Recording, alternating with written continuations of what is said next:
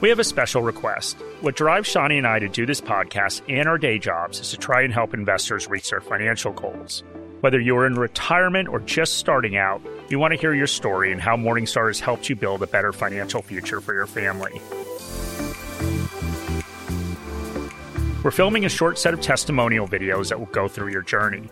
If you're a Sydney-based Morningstar Premium subscriber and you'd like to take part, the link to the survey is in our episode notes. If we pick you, we'll extend your premium subscription for a year as a thank you for helping out. Thanks, and looking forward to hearing from you.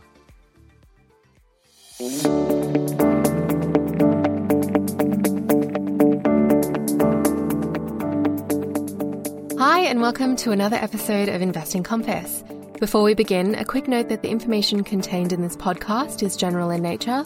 It doesn't take into consideration your personal circumstances, situation, or needs. Okay, so Shani, this is our first episode that we're recording in 2022. It is, yeah. And yeah, we're going to do a portfolio review, but I mean, I guess we have some updates. So do you want to tell people about your time off and what's going on with you? Yeah, I mean, I guess for the first episode that we're recording, this is a bit of a strange one because I'm not in the office because I have COVID. So I've caught the plague. So that's your update. If you couldn't tell from my voice. So. Yeah. So that was your time off, was getting COVID. Unfortunately, yeah, it was a big bulk of my time off. So I've been inside for a little while now. I'm recording this from home. Apart from that, I mean, I've watched the cricket and spent some time with my family. That was about it. But Mark, you definitely had a more exciting Christmas than I did. You went overseas, so you left the country. I know. And I didn't get COVID, but I went to Singapore for Christmas and I took a lot of COVID tests. Mm-hmm. So that was exciting. Like a lot of things up my nose, sort of like a night out in the eastern suburbs, right? But it was. But you wouldn't know, Mark. I wouldn't know, but no. I've heard. But it was good to travel again. I ate a lot. Mm-hmm. And I pulled off, we've been talking about this, I pulled off the double at the Gidley, which I've made up. Yeah, I mean, I think you're going to have to explain what that means. Well, we've talked about the burger before, right? At the Gidley in Sydney. And Shani, how good is it? It is incredible. Highly recommend going to... Yeah. So I went there for lunch. I was hanging out afterwards and drinking a little wine, and I decided I wanted another burger, but the kitchen was closed. And they told me it reopened at 5:30, so I just stayed, and I had lunch and dinner at the Gidley, 2 burgers. It was pretty impressive. Okay, so you spent 6 hours at lunch. Yeah, about 6 hours. But it was also dinner, right? That's true. That's true. Yeah, 2 meals. But we should probably get started, right? I think that's a good idea. So today we're doing an annual portfolio checkup, and it's been a year since we did our portfolio construction episode. So what are your predictions, Mark? Do you think that a lot would have changed in a year? Well, I mean, yeah, I think a lot has happened. So, if we look at the U.S., Biden was sworn in last year, so a new president, right? Yeah, so and that's something, right? More importantly, Kim and Kanye announced their separation. But aren't they still living together? It's complicated. The last I heard, he bought a house across the road from her. So. Okay, well, you stay updated with that. In the investing world, we had GameStop, so that was 12 months ago. Yeah, and the hedge funds haven't collapsed in on each other, and institutional investing is still going strong, and it's down, I think, around 75% from its peak. So, yeah, who would have predicted that? Yeah, I mean, probably me. Yeah. I think we did an episode predicting that, but anyway. Exactly. Okay, so let's get into this, and why don't we spend a couple minutes explaining the purpose of this? And we've released a couple replays to sort of go through our previous portfolio reviews. Mm-hmm. But, started with that portfolio construction episode. We did a half-yearly check-in where we reviewed our portfolios and saw if we were on track to meet our goals. And, we do these episodes because we believe that sometimes it's really hard to translate what you read on paper into action. So especially with investing. So we're using ourselves as examples. Which hopefully is helpful. So, we're just going to continue on, talk about what has happened with our portfolio since that original episode, and then obviously through the updates. But first, let's take a step back and let's look at what's happened with markets. So when we did our portfolio checkup at mid-year, so we did it around July, I think closer to the end of July, the ASX 200 has returned 12.5% year to date, and the MSCI Global Index was up 16.5% in Aussie dollars. And then if we go back and we look at what's happened, as of the 17th of December, the ASX 200 has done 9.7% year to date, and the MSCI Global Index has done 20% year to date. So we've seen a little bit of a pullback in Aussie shares and a rise in global markets. Yeah, so I think next up, let's maybe just give a little bit of a recap of the goal that we shared for the portfolio construction episode, and we can go from there. So in our first episode, we went through the portfolio construction process, which was 4 steps. I defined my goal, and in this case, it was for my retirement. I wanted $1.5 million in today's dollars, and I was starting with $50,000. I'm contributing $15,000 a year after tax, and I have 38 years to get there. So retiring when I'm 65 to get to where I want to be. My required rate of return is 6.9%. Okay. And in our half-yearly review, we checked your progress towards your goal. So where are we now? So I was at 63,600, and my required rate of return has marginally decreased to 6.8%. Okay, so that's where you were. So, yes. Sorry. Yeah, where are we now? I'll ask again. Yeah, you're right. So right now I'm at $72,000. Okay, so, just on the surface, that seems pretty good. But are you on track? Did you make the contributions that you wanted to make this year or last year? And did you get your required rate of return? Yeah, so halfway through the year, I had made $8,700 in contributions after tax. So that's after that 15% contributions tax is taken out of super. So I was making good progress, but it is fair to call out that I do get my bonus in the first half of the year. So I should be up on my contributions at that point. But when I look at this half of the year, I've made contributions of $8,200. But because of that 15% tax in super, that drops down to $6,970. But I'm still up on my goal slightly with $15,670 in contributions for the year. So when I enter my new sum and my goals into our goal calculator, obviously taking into account that I have one less year to get there, it pushes my required rate of return up to 7%. Okay, so I think this is probably an important time to take a step back and just give a little reminder about how we measure our success. And this does become self-evident as you get older and your balance gets higher. But if we simply look at net worth or the dollar amount of your account, it isn't a great gauge because that is being impacted by things outside of your control. And that, of course, is the market returns. So for this year, it looks great because returns have been really strong. But as Shani pointed out, she needs to focus on hitting her savings goal, which she did this year by exceeding the $15,000 that she wanted to save. Yeah, and I've seen this a lot with some of the people that, I follow on social media that are setting account balance goals for the year. But if the market goes down meaningfully, they have no chance of hitting that goal. Yeah, and that can be discouraging, right? And it causes people to give up. So focus on what you can control. And that, of course, is the amount that you save.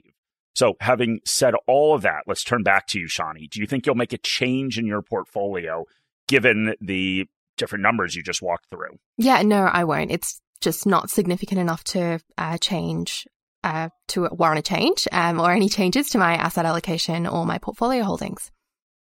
Okay, that's good. So Shani, has anything changed in terms of your goals or your circumstances or your financial position? Yeah, it has. As you know, and as everyone knows, because you announced it on the podcast, I've had a promotion. So my employer contributions towards my super has increased. So that means I have a choice now. And that choice is whether I continue to pay the same salary sacrifice amounts in addition to my employer contributions and increase my goal, or I can retire earlier, or I can redirect those funds to another goal. And in this case, I've decided to keep my salary sacrifice contribution amount and actually add to it, which I like to do with every pay increase. And I'd like to keep my retirement age at 65. Okay, so what you're really doing here is you're redefining your goal. Yeah, exactly it. So no one's going to say no to a more comfortable retirement, and ultimately you can't plan things like wage increases into your goal that aren't a certainty. And the purpose of setting goals is to give you a goalpost to aim for, and these goalposts aren't set in stone. Situations and circumstances change and will change quite a few times for a goal that has almost 4 decades as the time horizon. So I can only plan for what I know and what I have at the moment. And so now I have this increase in my wages. I can factor it into my goal and decide whether I want to increase my quality of life in this situation, or I can redirect the funds to a new goal. So I've decided I'm going to adjust my goal and create a new goalpost for retirement. So I'm going to raise my contributions to $17,500 after that 15% tax is taken out of my contributions. And that means that I can raise my goal to 1.6 million in today's dollars. So that's 3.6 million for when I retire, which is up from the original 3.4 million that I had set as my goal. Okay. And what has this done? Like, how has this factored into your required rate of return at all? Yeah, so my required rate of return is 6.9%, so it hasn't really changed, but my retirement outcome hopefully has. And I think what this exercise also emphasizes is the difference that investing early can have on your final retirement outcomes. And I know I'm pretty fortunate to make this change without any impact to my take-home pay, but this change has allowed me to enjoy a pretty significant difference in retirement, a more comfortable retirement. And that's just because of the time that this small change has to compound and build upon while invested in the market. Okay. And you mentioned, of course, compounding. We've talked about that a lot. And I think we've, for good reason. That quote. Yeah. Exactly. Yeah. That quote that calls it the 8th wonder of the world. Mm-hmm. And, really what this is just how time allows your investment returns, of course, to compound on each other and to create wealth. Mm-hmm. And we spoke about this briefly in our last check-in, but, the two of us are in different situations. You are closer to the beginning of your investing journey, and that means saving is going to drive your outcome more than returns are. Yeah, and this is a concept that we can't really stress enough. When you're young, your biggest advantage that you have is time. So when you're looking to reach your goals, focus on the amount that you can actually save, the amount that you can put into the market, take advantage of time doing the hard work for you as you can compound your returns. And that's really just how wealth is built. So when you are further along in your journey, and we will go through Mark's portfolio as well, but poor returns can have a devastating impact towards your outcomes when you're getting closer and closer to reaching your goals. Okay, so maybe let's go through an example. So, if we go back and we look at what you've done, so you're increasing your savings by, this is after tax, but by $2,500 a year. Yes. And that's resulting in more than $200,000 once you get to your goal, which I think is pretty amazing. And, the reason for that is because you have 37 years to go where you get to compound those returns. So, obviously, we'll talk about me in a second, but, I have a shorter timeline, as I would like to retire at 60, which is 18 years away. And if I wanted to increase my savings to raise my future outcome by the same amount, by that $200,000, I would have to save close to $6,000 a year. So, that's really different. So before we talk about me, let's check in. Is anything else happening with your situation or circumstances?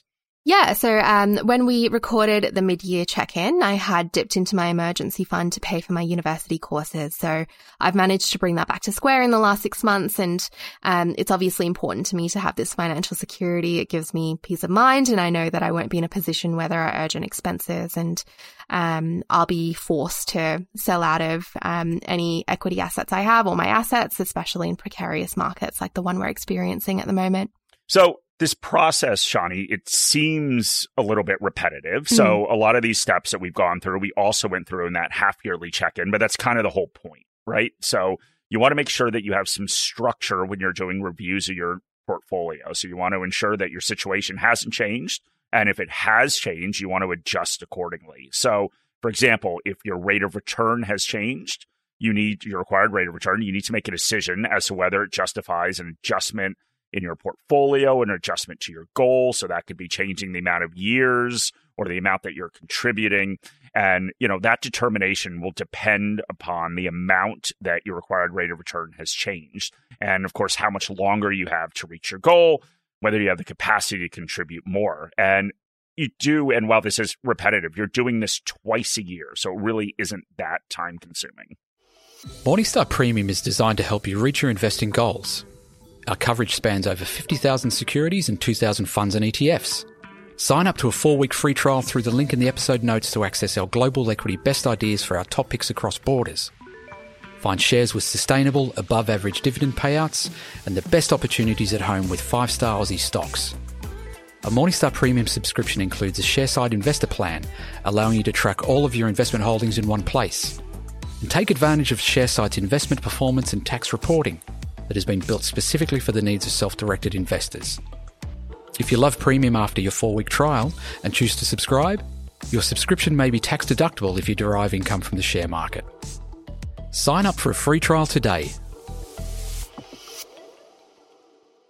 So, Mark, I think that's me Yes. done. I think it's time to move on to your portfolio and your check-in. So let's speak a little bit about your goals maybe and get a refresher. Okay, yeah. So I've got 2 different goals that I'm working for. So the first goal is to supplement my current income by generating passive income from my non-retirement investment accounts. And my other goal, of course, is retirement. And that's the one that we went through during that mid-year checkup. So for my retirement accounts, if we go back and look at, what's happened, I had an increase in my account balance of a little less than 12%. And that figures in local currency that the account's domiciled in. And that's, of course, because my situation is a little complicated because I have accounts in Australia and accounts in the US. So if we look at Aussie dollar increases in my retirement account values, and that's when I translate those US accounts back into Aussie dollars, that 12% actually goes up and it goes a little north of 18%. So increases in account balance are, of course, driven by contributions I've made, but also portfolio returns. And in my case, as we talked about earlier, my increase was primarily driven by investment returns, although, I obviously still contributed to my accounts. Yeah, so as we said, in contrast to mine, Mark's portfolio balance more than savings, returns will drive the difference in his account balance. So given those weaker returns in the last 6 months we've had for domestic equities and the reasonable but not stellar returns we've experienced in global markets, what's happened with your portfolio? I mean, you did mention at the 6-month mark, your rate of return had dropped from 6.9% to 6.4% because the market had done quite well, for context. So where have we gone since that 6.4%? Yeah. So as we said in the beginning, if we look back at the calendar year, a lot of the returns occurred in the first half of the year. So if you go back and you look at my accounts and you look at the local currency changes in value in my retirement accounts, I'm only up 1.26% during the last 6 months. However, the Aussie dollar has fallen quite a bit in the last 6 months, which is a good thing if you have investments outside of Australia. So if you look at the currency adjusted returns in the last 6 months, my account value has actually gone up 4.48%.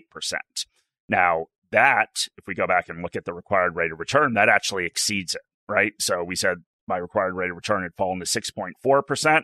Well, 4.48% is more than half of that, right? So in that case, it's actually a good thing. So it is a tiny drop, but a drop in my required rate of return to 6.3%. So, I'll take that. And if we go back and we look at the calendar year, because of those strong market returns, I went from 6.9% required rate of return to 6.3%. And so, yeah, that's good. And I'm not going to make any adjustments. I'm not going to adjust my goal. I'm just going to be happy that that required rate of return dropped because I know at some point it will go up when we have weaker returns. Yeah, and a question that you got on a webinar this week that's pretty relevant to this discussion is, what is an achievable required rate of return? And I'm asking that because I think listeners may want to know, and because we've both talked about the returns that we need to achieve, 6.9% for me and 6.3% for you. Yeah. No, it's a really good question. It was a good question on the webinar. It's a good question now. And, the whole point of going through this goal setting process and calculating the required rate of return is to determine if our goal is actually feasible. So, of course, if the required rate of return is too high, then that's an indication that you need to reassess your goal. It's like coming up with a financial plan where you have to save $45,000 a year and you make $50,000 a year, right? So that is one of the big points of this. So one thing to remember, and I did stress this on the webinar, so one thing to remember is the required rate of return is, of course, after fees and after taxes. And it is something that a lot of investors don't consider, but those two things can eat up a lot of returns. And the other thing, of course, to consider is the market environment, because valuation levels are going to impact future returns. So we've talked about this a lot But if you're investing at high valuation levels, it is likely that you're going to get lower future returns than if you invest at low valuation levels. And at Morningstar, our investment management team estimates future returns for all sorts of different asset classes. And one of the key inputs is a current valuation level. And since current valuations are historically high, those future estimates are lower than what many investors have gotten used to. Yeah, no, exactly. And we do need to remember that we've had above average returns since the GFC. So it is common sense to expect below average returns going forward. And those below average returns could come because of a large market drop, right, where we're resetting valuation levels, or we could just have, below average returns over several years. So I'm not going to go through every asset class, but the future long-term returns estimated by our investment management team for Aussie equities is 7.9% a year. And for global equities, it's 6.75% a year. And of course, that difference reflects the fact that global returns, which are dominated by the US, have been higher than Aussie returns. So once again, going back to that GFC, they've been higher overseas, especially higher in the US. And of course, that means the valuation levels are higher. And remember that these returns will not actually accrue to you. So that 7.9%, that 6.75%, they'll not all accrue to you as an investor because, of course, you have taxes and fees. So to get back to the original question of what is achievable over the long term, I wouldn't be comfortable going past the low 7% for an aggressive asset allocation like you and I have, Shani. So we both have 90% allocated to growth assets. If you have a more conservative asset allocation, you do need to think lower since bond returns, expected bond returns, are also very low given the interest rate levels. And you mentioned it, so let's talk a little bit about your asset allocation because that was a large theme in our last review. You think that valuations are stretched and you're building cash reserves to take advantage of an inevitable downturn where you'll be able to take advantage of attractive discounts. You've been building up cash for the last few years. Has that changed? Are you continuing with this?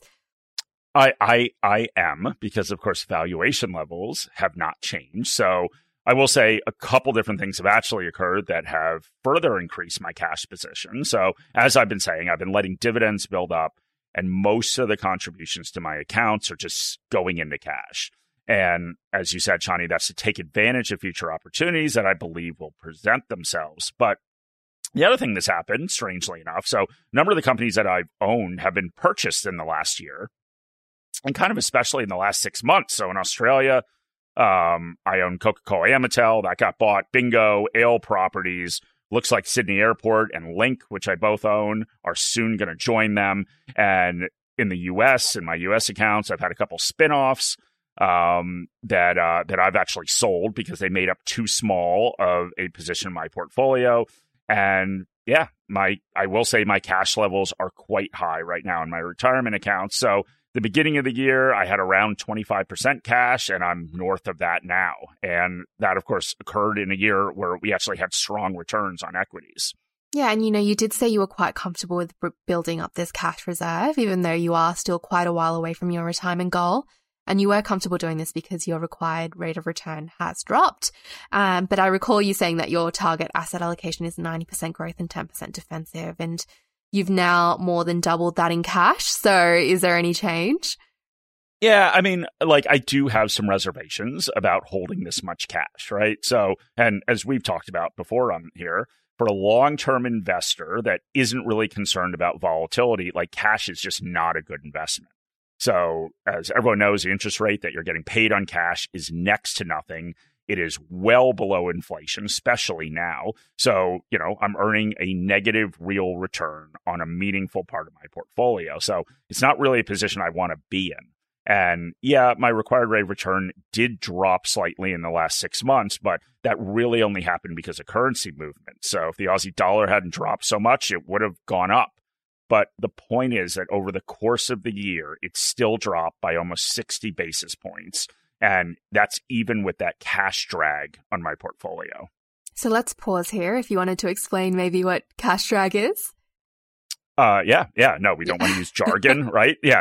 So as you said, right, I would like 10% of my portfolio, my long-term asset allocation, 10% of my portfolio in defensive assets, and I've got more than 25%, right, just in cash.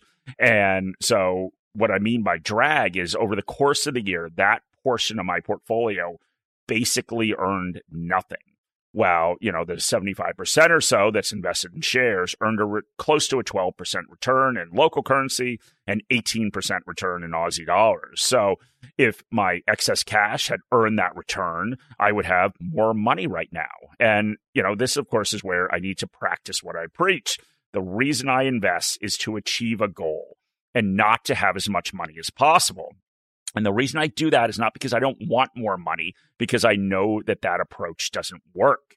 So this year, I could have had a bigger portfolio if I would have gone all in. But of course, that's hindsight. I didn't know what the market was going to do, and nobody knows what the market is going to do. And what I do know is that I exceeded the return I need to achieve my goals by double in local currency and almost triple in Aussie dollars. So I'll take that. And if I'm wrong about the market being overvalued and the S&P 500 continues to return 18% a year forever, I'm going to be just fine with 75% of my portfolio in growth assets. And if I'm right and the market drops, then I'll have the chance to invest when valuation levels are lower and expected future returns are higher than those estimates I talked about earlier. All right, so I think it's time to get to the pointy end of our discussion, and that's the actual investments that we're holding. So how are we going about reviewing our investments? Yeah, so we're going to look at our investment policy statement. So another one of those replays we put out was, of course, exploring an investment policy statement, or IPS. And what that is it's basically just you documenting your approach that you're taking with your portfolio. And this should really be treated as your North Star. So it gives structure to your decision-making process around buying and selling investments, and it's centered around your objective. So, Shani, why don't we start with you? Any changes to your investments? Yeah, and it was because my super fund was violating a couple of my objectives in my IPS, but the main one was fees. So I switched super funds in August because I was on a really, really attractive employer super plan where the fees were negligible and the investment performance was pretty good, and I had faith in the managers. But my membership in that plan expired, and my fees suddenly went up by about 1%, which violates the part of my IPS where I have called out being extremely conscious about fees for my super. I just couldn't justify being in such an expensive fund. Okay, and we obviously speak a lot about, chopping and changing funds and how it's detrimental to investors. And, your IPS helped to differentiate between nervous and irrational behavior, right? And thought out deliberate behavior. And so, especially now, if we're talking about super, we have this new legislation that mandates super funds that underperform. They send letters to their members, which is kind of encouraging them in a way to switch out of funds. So, yeah, just make sure, everyone out there, that you have a clear and defined investment policy statement. And so if you want to switch out of an investment, you're doing it for the right reason, like you did, Shani. Yeah, exactly, Mark. And it's been shown time and time again that switching in and out of investments can have a significant impact on investment outcomes. But in this case, the jump in fees was definitely a justification for switching. So I switched and moved my investments, but I did maintain the same aggressive asset allocation where practically my whole portfolio is invested in growth assets. But what about you, Mark? Any changes to your investments? I know we spoke a little bit about the cash that you were building, but has there been any changes to other investments that you're holding? Yeah, no, honestly, not really. So, the only thing I've done, which I referenced earlier, is, I've had some spinoffs I received in the US, and I sold out of those basically because they didn't make up a large enough part of my portfolio for them to make any meaningful difference. So, that's the only thing I've done this year. Yeah. Do you have an example you could give us? I do have an example. Well, so one example is I own IBM shares. And I will say that hasn't been a great investment for the last decade or so, but I did buy them a long time ago. I bought them in 1997, and they've done okay over time. I was 4 years old when you bought those shares. Okay, well, we'll just skip by that. But anyway, to continue, thank you for that. But to continue the story, so in November of last year, IBM was one of these companies that did a spinoff, and they've got this managed infrastructure business, and they spun it off in a new publicly traded company named Kyndryl. I think I'm pronouncing that right. It's very difficult. And some consultant must have been paid a lot for that. Do you know what Kyndryl means, Shani? It's pretty dumb. I have no name. idea. Yeah, exactly. In a past life, it could have been you and you were a consultant. Maybe. Yeah, exactly. No, I did a lot of dumb things as a consultant. But yeah, anyway, so there was a spinoff and it made up 1/10 of 1% of my portfolio, right? So that's just like a rounding error. So it would have no impact on my portfolio no matter what happened. So I just sold it. And, those are really the only changes that I've made. So pretty much just full steam ahead and looking for opportunities to invest this cash and invest it according to those principles that I outlined in my IPS, which is to find and buy long-term holdings of great companies that are temporarily mispriced due to either market conditions or some company-specific issue. So, yeah, I think we've actually done everything, Shani. Have we finished this? I think we've covered it, but yeah, once again, not obviously the most exciting thing in the world, but investing is not supposed to be exciting. It's supposed to help you accomplish your goals. Yeah, we need to think of a way when we do this again. So we'll do this again June 30th. We need to think of a way to spice this up, right? Like maybe we can go once you get out of isolation, we can go hang out in like pokey rooms. Exactly. Like pokey rooms of like shady pubs and find investing tips. Yeah, you can have a punt with Mark and Shani. Yeah, we'll go to the Marley. We were talking about the Marley yesterday. So is that where you hang out, Mark? Yeah, well, don't worry about where I hang out. Yeah. I know where you hang out. You hang out in like fancy cocktail bars and pubs in Surrey Hills. Yeah, something like that. But anyway, no good can come of this conversation. So why don't we sort of close off this episode? Yeah, no kidding. Okay, so that's all we have for our yearly review episode today. We hope that this gives you some insight into how we go about reviewing our portfolios. Some of the most common feedback that we get is that this process is quite unpleasant and sometimes anxiety-inducing and just something that most people want to avoid. Breaking it down into quarters or half yearly like we've done for this episode will hopefully be a system that makes this process a bit more manageable for people instead of reviewing every few years where it seems like you can't catch up or make a difference to your outcomes when you fall behind. Yeah, and the other important thing is obviously Shani and I and everyone at Morningstar are with you every step of the way. So if there's anything you're not sure about or any questions you'd like to ask, just send us an email. And it's likely others will have the same questions or concerns too, and we can answer it in an episode. So we've done it, our first remote recorded episode, Shani. I'm quite impressed that I made it this far, Mark. No, I am too. So, yeah, no. Poor Will will have to edit all the coughs out of this and sneezes. Exactly. But hopefully you are done with this soon. So, yeah, poor Shani has obviously been locked in her apartment. I've had to take her dog for walks. It's been great. I've taken Priscilla out. I had a little incident with Priscilla where I lost Priscilla's ball. Because Mark threw it, but he's colorblind, so he couldn't see the orange ball in the green grass.